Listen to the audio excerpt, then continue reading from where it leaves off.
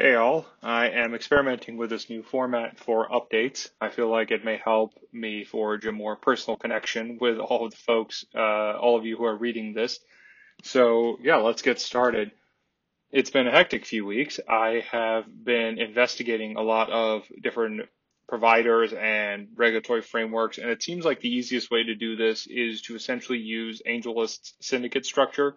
So the way they're set up is there's like a fund, and then you, the syndicate lead, are an advisor to the fund, as essentially an independent contractor, and then the carry can be very easily shared with the lead and any other people who might be involved in the process. So it looks like that'll work. The other thing I realized after speaking to more folks was that there are a lot of types of executives that might be ineligible for something like this. Not necessarily ineligible as if there's some sort of formal criteria, but where there may be a conflict of interest of sorts. So, for example, a CFO, a VP of finance uh, would be executives who would probably have the expertise, skills, and network to secure and fill an allocation.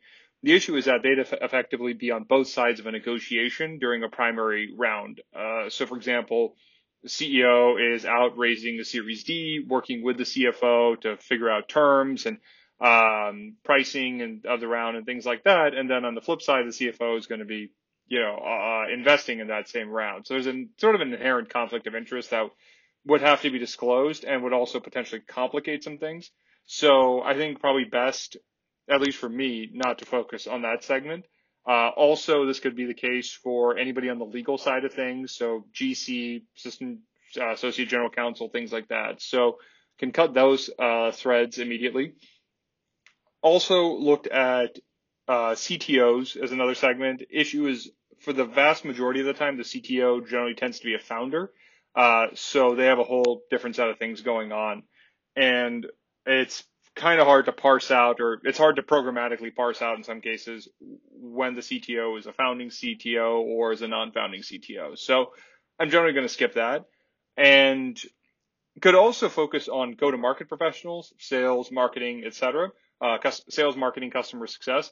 Those I think could be very promising. They, are used to having challenging conversations, have a lot of leverage, tend to be a major abstraction layer for the CEO, and the CEO tends to be involved in their hiring. Problem is, I don't know as many of them, and generally my personal bent is as an engineer, and I've done the go-to-market stuff previously in my career, but there's a reason I don't do it anymore. It's not something I'm temperamentally suited to doing. I enjoy solving the problem, building solutions, solving problems, and frankly, I'm more comfortable with code than conversations. So I think there's definitely room for someone to do something on that front. It's just not a segment I today am going to focus on. Uh, that leaves essentially, I think probably the best way to think about this is in terms of staff and line roles. So, line as in, at least in the business context, is generally production and distribution. So sales, engineering, et cetera. And then staff would be all the supporting advisory functions like finance, legal, operations, et cetera. So I think probably one way to separate this is to focus on people in line roles, and then specifically in the line roles where at least I have a personal, like frankly, where I tend to meet more people and as just part of my day. So that'll be on the engineering side. And so I've spoken to a number of engineering VPs at this point, and they'll immediately get the concept. Two, they generally know someone who's done something kind of like this, so it's not completely foreign. And three, frankly, they don't really need to be convinced that having more wealth is a good thing. It sounds super strange to say that, and I thought that this may have been due to me just in terms of how I approach conversations, but I noticed that from a couple of other friends too who've helped friends, negotiate their salaries and things like that. Generally, in terms of ICs, and one, most ICs don't negotiate their comp at all, so this is a pretty advanced level move for them. So that already filters out a lot of folks. Of those who do, this almost like to a lot of them sort of they introduce things like, oh, is this fair to other people? Is this disloyal to the founders and things like that?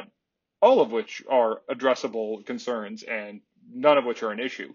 However, it requires me to spend time with that person and dig in and explain why these aren't problems.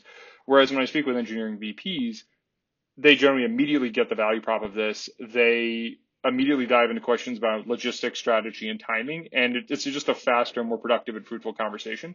So, given that I have finite time and resources, I think I'm going to focus my energy on those folks. They also have the benefit of they generally tend to have a lot more wealth, and so they can also act as sources of capital as well as sources of allocation. So, what I really am intrigued, what really intrigues me about this concept is that it's almost like building a chain reaction of sorts, where every allocation that's sourced, like every VP of engineering that I talk to for whom we source an allocation, we then end up bringing in parts of their network as well as surfacing it to other people who've sourced allocations themselves. And then over time, we end up building a much larger and larger group just because this concept is inherently viral. You're always bringing in more people, and everybody involved has incentive to bring in more people.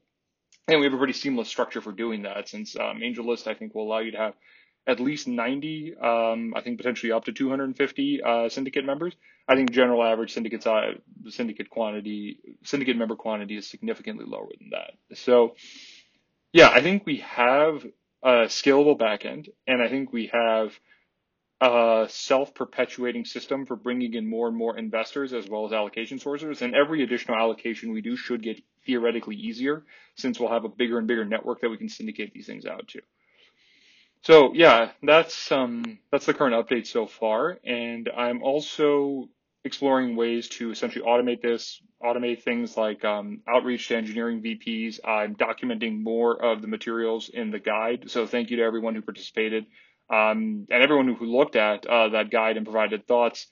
It's the guide I plan to use myself, and so and is what I will keep updated. So it will be of great help, I think, to anybody who wants to do this on their own. That said, I think anybody looking at that guide will realize that this is not a trivial amount of work. So they will likely want to partner with somebody who's done it a couple times. So that's the hope. We'll see. Either way, I'm fine with. I would be more than happy if a bunch of people took that guide and started doing it on their own and became Deca centimillionaires. The more technical the more entrepreneurial, technical people we have who become extremely wealthy, the more likely we are to colonize Jupiter's moons in my lifetime. So that's the update for this week. I will potentially be doing daily updates since it helps me be more consistent. I'm a pretty extreme person in that I'm either all in or all out. Either I go to the gym every day or I don't, or go at all.